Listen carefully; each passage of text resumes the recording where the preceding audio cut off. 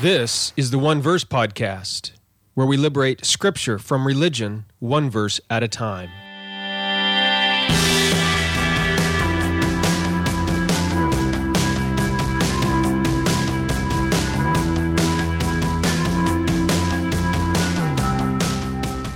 Welcome to episode 26 of the One Verse Podcast. I'm your host, Jeremy Myers. We'll be looking at Genesis chapter 2, verses 4 through 6 today, which begins the second creation account.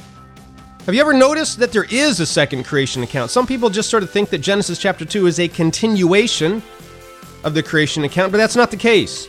In fact, when you compare Genesis 1 with Genesis 2, there actually turns out to be several key differences between these two accounts. So as we begin to look at Genesis chapter 2 today, we're going to figure out what is going on and whether or not these differences prove that there are errors and contradictions in the Bible. Lots of people see these differences and say, see, contradictions. Well, it's these sorts of issues and questions we will be looking at today when we look at Genesis 2, 4 through 6. And thank you for joining me. I know I took about 3 weeks off from the podcast. That's supposedly a big no-no in the podcasting world, but it was necessary for me so that I could adequately study and prepare and research for this next chapter of Genesis. I thought I was ready, but then I learned some more things that I just had to include, and I sort of had to plan out where we're going. So I'm excited to begin to share with you some of what I've learned today. Before we get to that, I do want to share with you someone's review that they left on iTunes. This one comes from Sam Riviera, and he writes this: "Thought you knew what those verses meant after you read them in your Bible? Maybe there is more. Probably a lot more. What might the experts in historical background, languages, and other religions have to add? Tune in to Jeremy's weekly podcasts and find out. He has done his homework, and we are all the beneficiaries of his labors." Well, thank you, Sam, for that review. It means an awful lot to me. Thank you very much. A very kind review. Those of you who read the blog at redeeminggod.com might recognize Sam is a frequent commenter on the blog post there. Big part of the community. So thank you, Sam, for that review. Thank you for your contributions. He's also a frequent guest poster on the blog. In fact, as I record this, there's a guest post that he is writing that I'm excited to publish sometime in the next 3 weeks or so. Anyway, thank you, Sam, for that review. It means an awful lot. If you haven't left a review yet, you can do that. Just go over to iTunes, search for Jeremy Myers or the One Verse Podcast, and leave a rating and review. And I will read yours in a future podcast episode as well. By the way, if you have a blog or a book or a podcast or some sort of product of your own that you would like to promote, you would like to get the word out, you can become an advertiser, a sponsor of the One Verse Podcast. It's really, really cheap. It's only, $20 an episode or something like that. So you can go to redeeminggod.com/advertise, and there's more details there. That way, word can get out about your blog, your book, your podcast, whatever it is. Obviously, I'm not going to promote everything and anything. I need to approve it, and it needs to be something I believe in. So go over there, fill out the form, and begin the conversation, and we'll see what we can do. Right now, just so you know, the podcasts get about 300 to 400 listens per episode. So for $20, that's a screaming deal. You can let people know about your book for 400 people for about $20. Anyway, with that in mind, let's get on to the text, the study today for Genesis chapter 2, verses 4 through 6. Now, if you've been listening from the beginning, this is the 26th episode of the One Verse Podcast, which means we've been doing this for 26 weeks, which is half a year. And we've made it through one whole chapter of the Bible in those 26 weeks.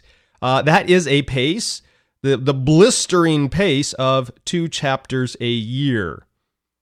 There are 1,189 chapters in the Bible, which means we will be done in 594 years. Yes! Are you planning on sticking around? I am. As long as there's podcasting in heaven. Anyway, today we're going to be looking at Genesis 2, 4 through 6, and it contains these opening statements of the second creation account in Genesis. Now, before we get to our text for that episode, I sort of want to give you a preview, which is a preview of what we're going to be seeing in Genesis 2, 3, and 4, those 3 chapters. And this is sort of what caused me to take the delay in getting this podcast out. I believe that these 3 chapters are foundational to the rest of the Bible. I believe that a proper understanding of these 3 chapters, Genesis chapter 2, 3, and 4, are required, a proper understanding of these are required to properly understand the rest of Scripture. These 3 chapters are critical for what they teach about the origins and character of mankind. And I just love how the Bible begins. It presents the 2 main characters in the rest of Scripture, God and humans.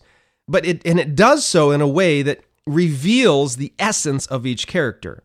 If you listen through those first 26 episodes on Genesis chapter 1, the first creation account, really it's Genesis 1 through Genesis 2, 4, it was primarily about God. It was everything about what God did and what God said, what God created. And if you remember, what Moses did in writing that account is he compared and contrasted God with all the gods of the other religions in his day. And basically what he did is showed us that Elohim is better than and superior to all those other gods. Most importantly, the theme that sort of seemed to pop up over and over and over was in these comparisons with the gods and the religions of these other religions was that God was relational and that God was completely non-violent. All these other creation accounts, you remember, were brought about. The world was created through war and bloodshed and cutting bodies in half and spilling blood and all these other things, but battle and murder and all that, okay? But in Genesis, there is nothing of the kind. It's only filled, the creation account in Genesis 1 is only filled with love and care and all that is good, all right? And so that shows us the nature and character of God from Genesis 1.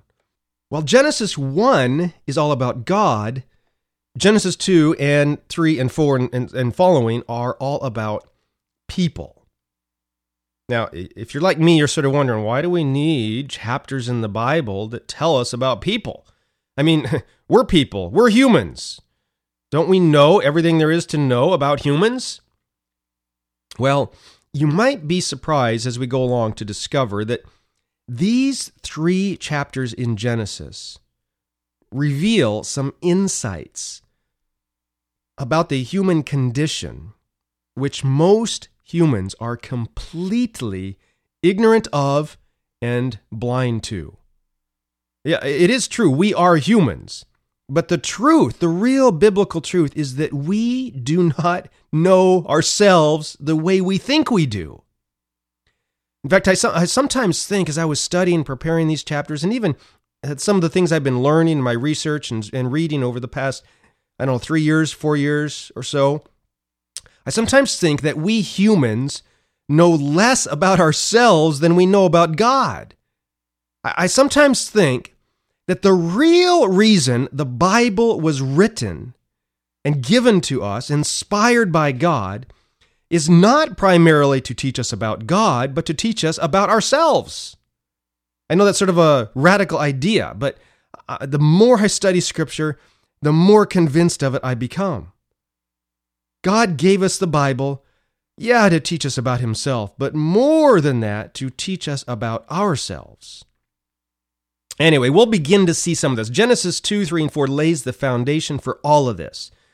So if you think you know the story and the truth of Genesis 2 through 4, and you're just sort of considering skipping out on these next several podcasts, please reconsider. There is way more in these chapters than just, some account about the fall of mankind and the temptation and them getting kicked out of the Garden of Eden and then the murder of Abel by Cain. These chapters, Genesis 2, 3, and 4, they reveal the very foundation of culture and religion. They reveal a shocking, absolutely shocking, and surprising explanation about the human condition. They show us what sin really is. You think you know what sin is? Think again. These chapters show us what sin really is, and they introduce a revolutionary idea about the root cause and results of sin, and also why humans are violent and all these other things. Okay, so, and even what violence is. Most importantly of all, these chapters provide the foundational ideas and themes for understanding the rest of Scripture. If you are like me and you want to understand the Bible, if you want to understand, why relationships are so different, if you want to understand where religion comes from and what culture and society is built on, if you want to understand why bad things happen in your life, if you even want to understand what's going on in the world today, understand current events and world history, why nations go to war, and just a whole myriad of other truths about human society and culture and religion and psychology and emotions and all that stuff, then you absolutely do not want to miss these studies from Genesis 2 through 4. And I am not at all exaggerating on the importance of these chapters. So, with that sort of introduction in mind, I'm just so excited. I hope you can understand. I'm so excited to share with you what I've learned from Genesis 2 through 4. What we're going to learn to look at today is just sort of the opening verses. We're going to be looking at Genesis 2 verses 4 through 6. These verses set the stage for what follows in the rest of these chapters. So let's begin in Genesis 2:4. Genesis 2:4 mentions the heavens and the earth when they were created. This first part of the second creation account points back to the first part of the first creation account in Genesis 1:1, which talks about in the beginning, God created the heavens and the earth. Okay, so similar words, similar phrasing as we saw there. And the introductory statement there was that God created the heavens and the earth. And the fact that the opening words here are so similar indicates that this new creation account is beginning. Now, let's begin with the question why there are two creation accounts. Lots of different scholars answer that question in different ways.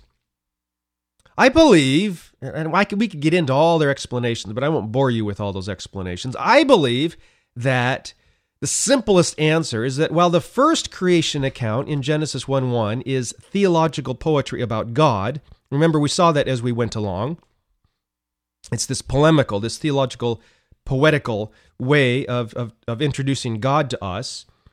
This account, which begins here in verse 4 of chapter 2, is theological history about humanity. So Genesis 1 uses theological poetry to introduce God to us, and Genesis 2 is using theological history to introduce man to us. That's what we see really by one of the key words Moses uses in Genesis 2:4. It's that word history. This is the Hebrew word toledot, and it might better be translated as generations, depending on your Bible translation. That is how it will be translated. In the Latin, it was Genesis, which is where we get the name for the book of Genesis. It's sort of a key word throughout the book of Genesis. It appears 10 times in Genesis, and it basically is a structural marker throughout the book.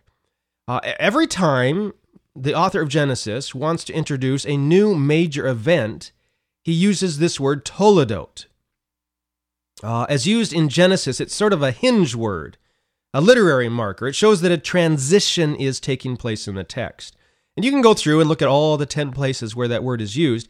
Basically, you see that what it does is it summarizes everything that came before and alerts the reader that a transition in the text is occurring. So here in Genesis 2:4, in the New King James, we have this word history. And basically what Moses is showing us is there's a transition from the theological poetry about God in Genesis chapter 1 to a theological history about man in Genesis chapter 2. So it summarizes the poetical creation account about God in Genesis 1 and then introduces the historical creation account about man in Genesis 2.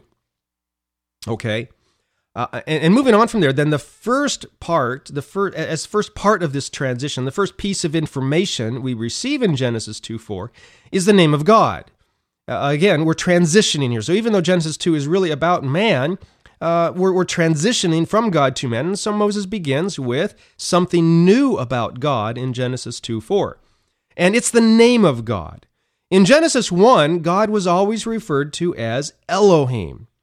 I frequently referred to him as Yahweh in those podcasts, but that's not because Genesis 1 did that. I was sort of looking ahead. I knew what was coming in Genesis chapter 2, and I knew that God's name was Yahweh, so that's why I did that. But the name of God is not actually introduced until here in Genesis 2:4. And it's the word Yahweh. Now, in your English translations, it's going to be written as Lord, all in caps, typically, L-O-R-D in all caps. And that's because Yahweh, some people of some religions, especially Jewish people, will never pronounce the name of God. They'll say Hashem. And even there will be Christians who will do the same thing, or they will refer to Yahweh. They won't say Yahweh. They'll say the Lord or something like that. And that's just because of the commandment to not say the name of the Lord your God in vain. And so some people, to protect themselves against that, just simply don't say the name of God at all. Anyway, so the name here is Yahweh. And again, lots of scholars see this. They see that God is referred to as Elohim in Genesis chapter 1 and Yahweh in Genesis chapter 2. And so they say, see, this is evidence that there is a new author, that one author wrote Genesis 1 and a completely different author wrote Genesis 2. And there's all these arguments. That's called that's part of one of the arguments for the JEDP theory, the source theory of Genesis. And I'm not even going to get into it. It's the whole debate bores me. I really don't think it matters one bit, okay? Let me back up. Is it true? I don't know. Again, I think I said in some earlier podcasts, and it might be true. It might very well be true. Of course, in my opinion, even if it is true, I think Moses was the one who used different sources to compile and prepare the account as we have it. But, even again, I don't care about those arguments. Really, the main question that concerns me is not primarily who wrote the text or what sources they used when they wrote the text. But the main question for me is, what does the text mean the way it is found in our Bibles? As we're reading the text on our computer screens or on our smartphones or even in our Bibles, it's sitting on our lap. The question is, as we have the Bible today, what does the meaning of the text mean? Why do we have this change in the word used for God, from Elohim to Yahweh? And I believe that when we ask those sorts of questions, the meaning of the biblical text becomes much more clear. Here in Genesis 2, since we are being introduced to mankind in Genesis 2, I believe that is why we get a new name for God in Genesis 2:4. When you go through Scripture and look at how God interacts with humans, God primarily interacts with humans as Yahweh, which means I am, by the way. If you translate it from the Hebrew, it means I am. So when God first introduces himself to Moses in the burning bush, God introduces himself as Yahweh. And you could go on through Scripture that way. So referring to God as Yahweh is referring to God as the one who exists in a loving and caring relationship with humans. And this becomes much more clear as Genesis unfolds. That's why I think there is a name change for God in Genesis chapter 2. Genesis chapter 2 is about humans and our relationship to God. God relates to us as Yahweh. Therefore, that's why we get this introduction of his name in Genesis 2:4. But that's not the only change or difference that we see in Genesis 2:4 through 6 when we compare it with Genesis chapter 1. There's other differences as well. And if you've ever read these accounts carefully, you may have noticed that the second creation account differs quite a bit from the first creation account. For example, in the first creation account of Genesis 1, the plants and trees are brought forth from the ground on day 3. It's Genesis 1:12. And humans, both the man and the woman together, they are created on day 6 after God creates all the animals. Now, here in Genesis 2, though, the text repeatedly says that man was created before there were any plants. So look in Genesis 2:5, for example. And it is only after God creates man that he then brings forth the trees and the plants. Genesis 2:9. Furthermore, we have the creation of the animals in between the creation of the man and the woman. Genesis 1, all the animals are created, and then the man and the woman. In Genesis 2, God creates the man, then he creates the animals, then he creates the woman. That's how it works here in Genesis 2. You could look at verses 18 through 22 to show this. Now, that's just the main differences here. And obviously, there's lots of scholarly explanations for how to reconcile Genesis 1 and Genesis 2 so that they don't contradict. And I've read a number of these explanations, and I find them only partially persuasive. And I'm not going to bore you with all the details. If you really want to read the various scholarly views about how to reconcile the differences between the first creation account in Genesis 1 and the second creation account in Genesis 2, basically all you need to do is pick up any Bible commentary on Genesis. I've listed some of my favorites in the show notes for this episode. And go to the sections on Genesis 2 and you'll see, some of them will list the various views and which one they hold to and why they think that one's best. I'm not going to do that in this podcast. I'm not going to relate to you the various viewpoints. I'm not going to do that for three reasons. First, it's going to take too long. I don't want to waste an hour of our time going through all of the details on that. Second, it will probably bore you to tears. Third, most importantly, I think that such attempts to reconcile Genesis 1 and Genesis 2 completely miss the entire point and purpose of the text. Trying to reconcile Genesis 1 with Genesis 2 simply shows you don't know how to read the text. I'm not trying to insult all those Bible scholars, okay? I understand there's reasons for reconciling the two, but I just think that such attempts to reconcile them miss the entire point. So when it comes to reconciling these two creation accounts, you don't have to know what the scholarly views are because you don't need to choose between them. The scholarly attempts to reconcile the two accounts simply reveal a misunderstanding of how to read the two accounts. And you know how to read them because I've been telling you. Genesis 1 is theological poetry about God. Genesis 2 is more of a theological history about man. And because one is sort of more poetry, one is sort of more history, but they're both primarily theological, you don't have to get the two accounts to line up at all. You don't even need to try.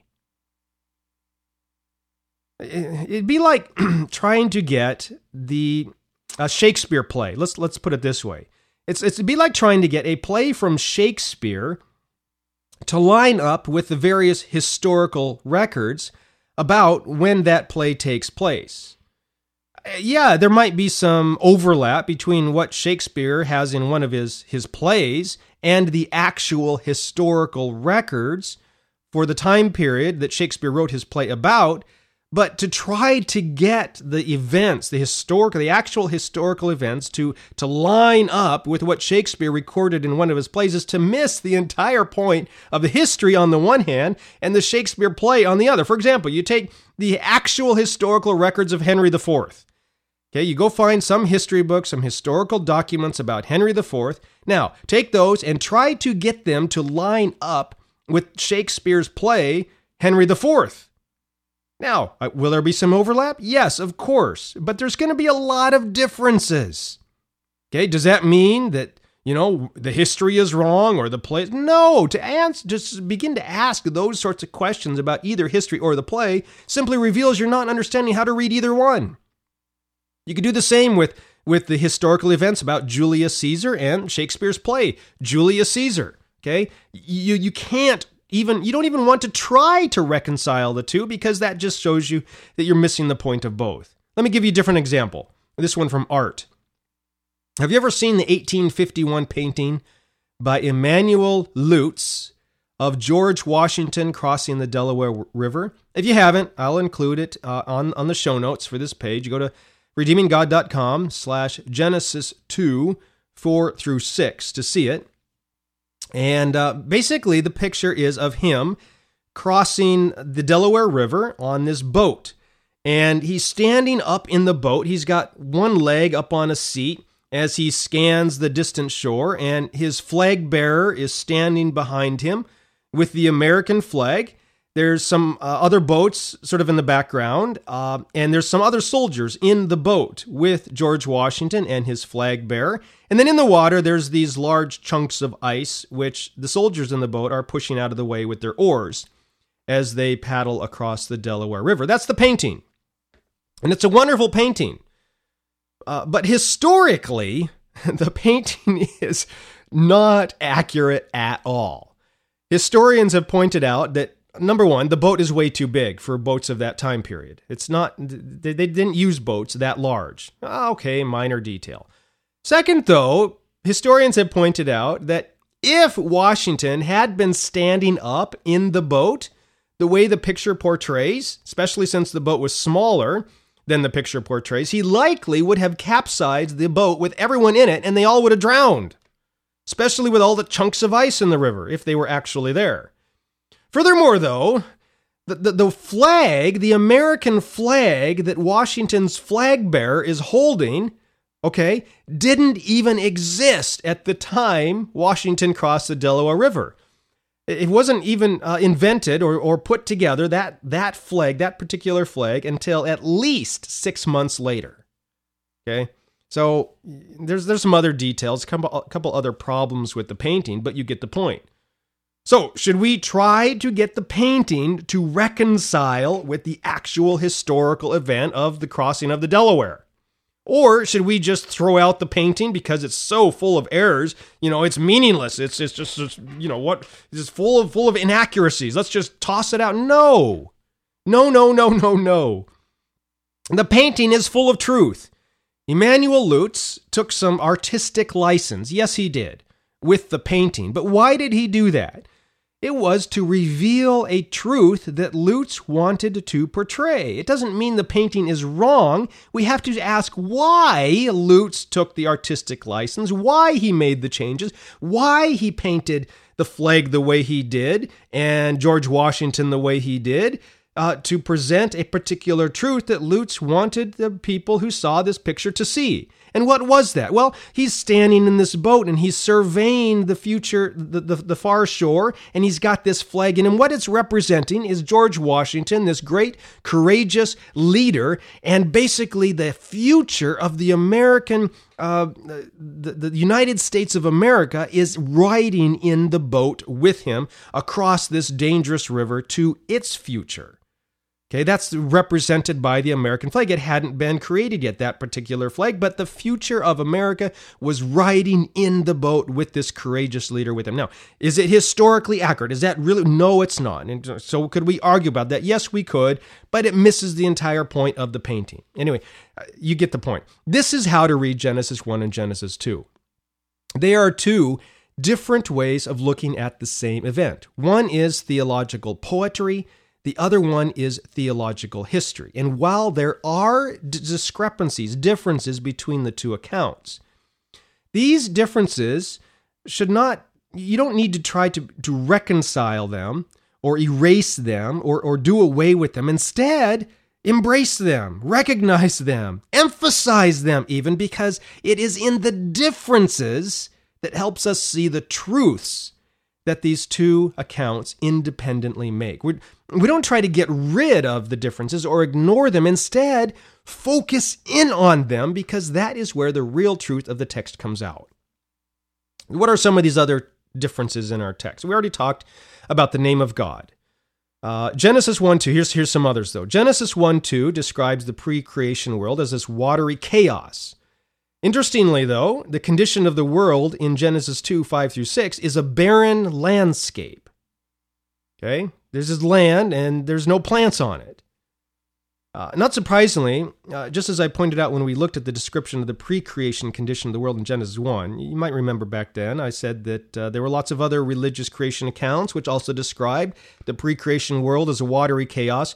Well, not surprisingly, there's also lots of other religious creation accounts that describe the world basically as Moses does here in the second creation account, as this barren landscape. So there's other creation myths from other religions which saw the earth as this dusty, dry, and barren world.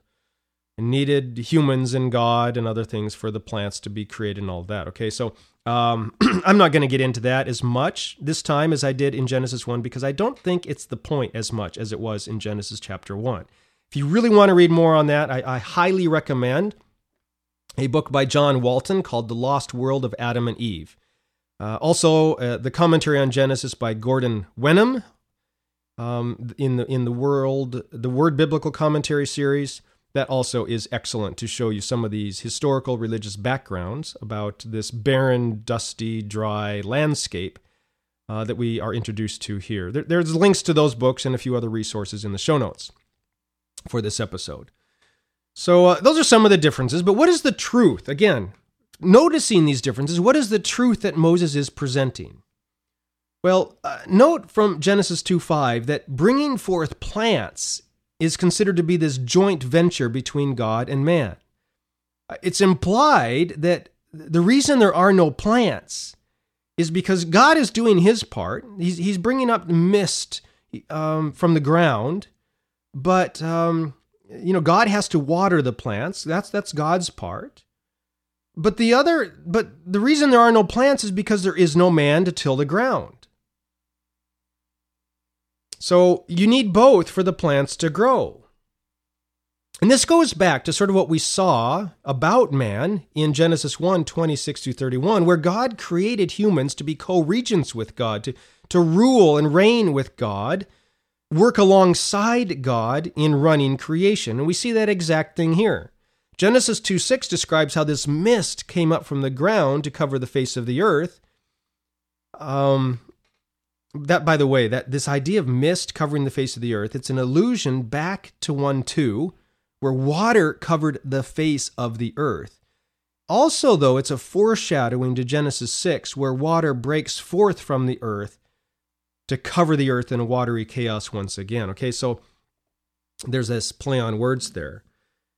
There's also a play on words here with the reference to earth and the ground. This next verse talks about the creation of man, Genesis 2:7. From the dust of the ground, again, so there's this play on earth, and God names him Adam, okay, which means earth or ground. So we're seeing, though, that although God didn't send the rain, he was sending mist to water the ground, but still there was no plants. Why not? Well, the text says there was no plants because there was no man to till the ground. So God is doing his part in creation, but there were no plants because there was no man to do man's part. And all of that gets corrected in Genesis chapter 2, verse 7. Okay, we've been leading up to the creation of man because Genesis chapter 2 is about man. When I say man, I mean man and woman. I hope you're not offended by that. I mean humanity in general, mankind in a sense. Anyway, we're going to look at Genesis 2:7 next time. I'm running out of time in this, and I really want to emphasize the creation of man in verse 2:7. So we'll save that for the next episode of the One Verse Podcast. But as we close this episode out, did you learn anything revolutionary from this episode about humanity and the human condition? No, you probably didn't. At the beginning of this episode, I said, these chapters are so important. They lay the foundation for everything. They reveal to us, man, something about ourselves. Probably most people don't even know. You might not, and you've been listening and you're waiting, and I haven't really presented anything. Okay? That's because Genesis 2:4-6, it's just the introduction. It sets the scene for everything that follows. And the scene here, I want you to have it firmly in your mind. The scene is this barren landscape. It has no plants. The scene is we have a relational God, Yahweh, who has no one to relate to. And that is the scene. A landscape with no plants, a relational God with no relationship. And now that scene is set, the real action of the second creation account can begin, and it does so with a bang in Genesis 2:7. I promise you, there is a bang in Genesis 2:7, an explosion of shock of what we read in Genesis 2:7. So you definitely don't want to miss the next episode of the One Verse Podcast, which we will look at next week. Now, to close out this episode, I want to ask you, we've seen that God is relational, but here in Genesis 2, so far, he doesn't have anyone to relate to. And I want to ask you if you view God as relational. You say, of course I do. But do you really? Ask yourself, do you really believe that God not only loves you? Everybody knows, oh, God loves me, God loves me. Do you believe God likes you?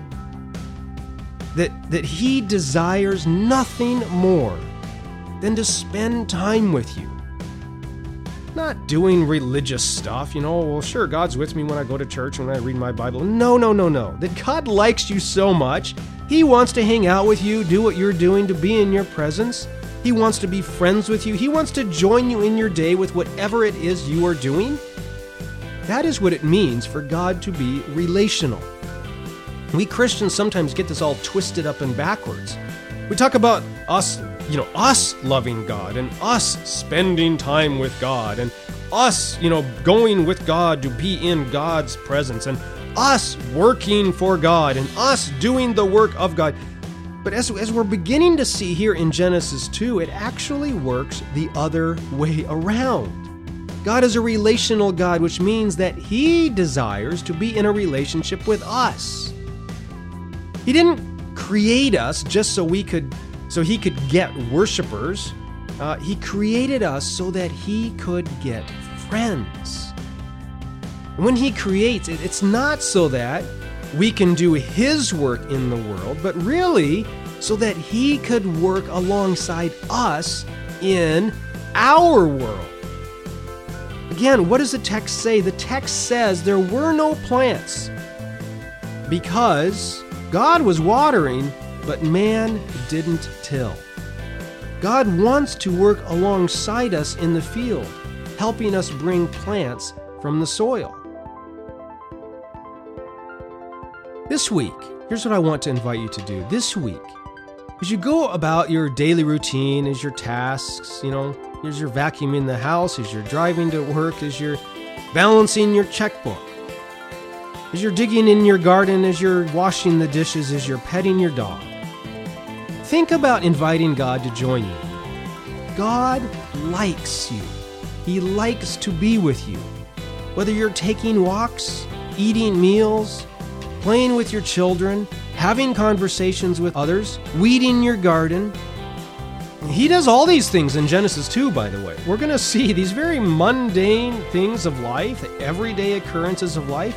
It's what God does with Adam and Eve in Genesis chapter 2. He goes on walks with them. He plays with the animals with them. He digs in the dirt with them. That means God wants to do these things with you as well. So, whatever it is you're doing this week, invite God along. There is nothing